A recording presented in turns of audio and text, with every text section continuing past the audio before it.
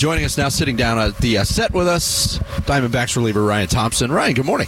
Good morning. Thanks How's for stopping by. It's going well. Let's start. You had an interesting year last year. You come to the Diamondbacks late in the season, and a revelation. Godsend, even. Really. And your addition to that bullpen really solidified things, and all the way to the World Series. Just take us through that journey through your eyes, your experience, because I'm sure it had some ups and downs for you. For sure. Last year was like you said it well, was a journey. A lot of ups, a lot of downs.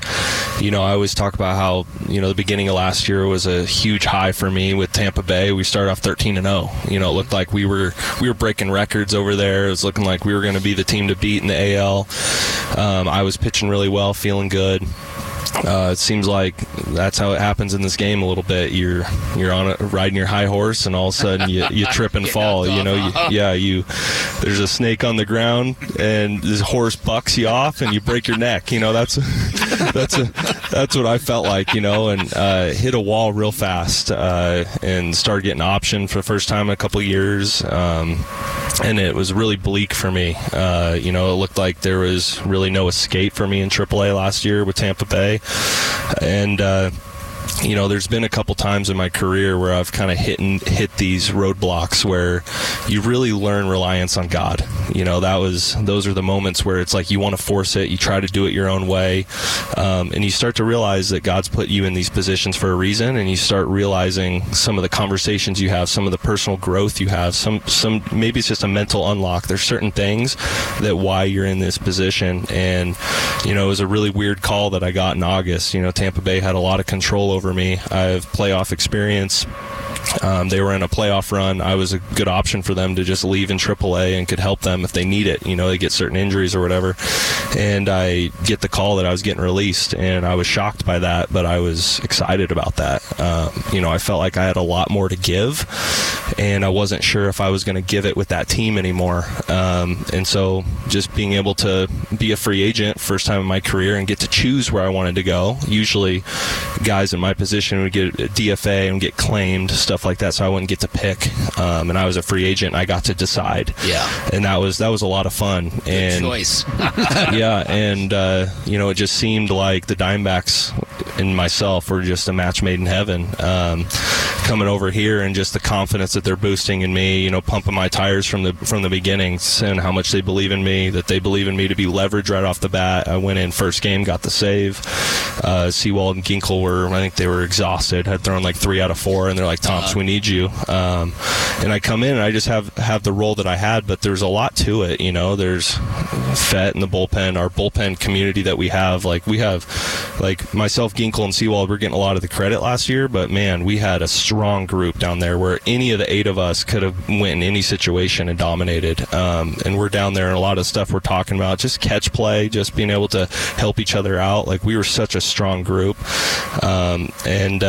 Down the stretch, just the way that our team just came together, and the unity and the confidence that we had, and how much we cared. That was the big thing. Like in the big leagues, it's like you have this dichotomy of like, this is what we've worked for since we're 5 years old. This is everything to us. This is all we care about. This is our identity, all these things.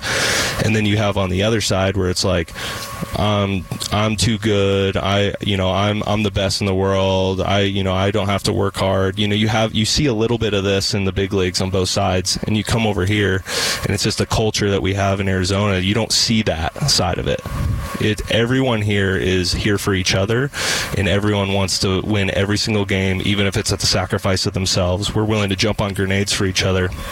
And it's just it's such a cool culture, a cool environment to be part of. That is fantastic. Now, old school Diamondback fans would have never imagined when Byung-Hyun Kim was blowing those World Series games back in 2001 that he was actually inspiring a young Ryan Thompson to become the pitcher you are and actually help out this team many, many years later. I love when you tell the story of how you became and refined being a sidearm pitcher. It's a small but very special fraternity. Tell fans who don't know that story how that came about and how you perfected it. Yeah, so it happened when I was a little kid. I was probably 10 years old, just loving baseball. Like, baseball was everything to me. Like, my dad and I, we would stay. The only way I could stay up late is if we were watching baseball. So we're watching baseball, and he's teaching me all the details, all the stats. I'd keep scorebook in my living room, stuff. And my neighbor kids love baseball too, and we'd come over and we turned my backyard into a wiffle ball field, and we invented this league called Major League Wiffle Ball. We wrote down every single roster.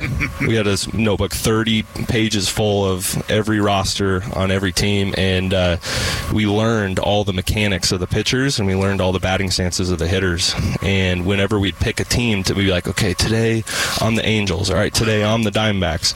And so we'd go and we would have the lineup, and you have to use their batting stances and mechanics. Awesome. And so whenever I would choose the Diamondbacks, which I like to pick them, I liked their roster back in 2000, 2001, and whenever I would start giving up some hits, I'd be like, I'm going to put Bung Hung Kim in. and then here I go throwing submarine, and my friends could never hit it. So I was always like, I want to do this, but my dad was always like, oh, you're going to hurt your arm, all this stuff. And so, it was a kind of a long journey until high school, where I finally had a coach recommend it to me, and that was all the ammo I needed. I was like, Pops, here we go. Right. That is an awesome fantastic story. If memory serves, who was your favorite hitter to imitate back in those days? Do you have one? Oh, yeah. I would say I really liked I liked Mark Kotze. Okay. Oh, yeah. I don't know why. It was just like, how it goes when you're that age. It's all results oriented. Mm-hmm. So it's like you could use the same stance for multiple guys, but if you're always getting hits with that one name, it's like, that's your guy. So it's like, for whatever reason, I was always hitting bombs with Mark Kotze. Yeah, so. Right. So how were you able to sustain it? Because a lot of people go, wow, that must be a lot of stress on your elbow and your ligaments. How does a sidearmer stay intact in Major League Baseball? Well, I've had my fair share of injuries, but that is true. I think whatever your mechanics are, you just got to be aware of what you're stressing and what you're not stressing. Guys who throw over the top, they have different issues than I have.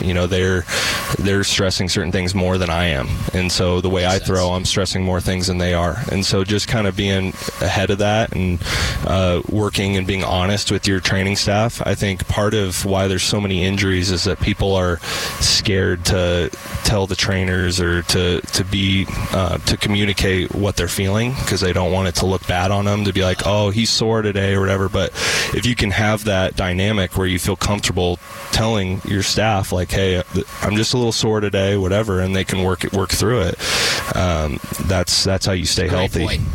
Ryan, thanks so much for stopping by. It's great to get to know you a little bit, and hopefully we can have you on the show again soon. Awesome. Thanks for having me on, guys. Best of luck this spring. Ryan Thompson of the Arizona Diamondbacks, our guest.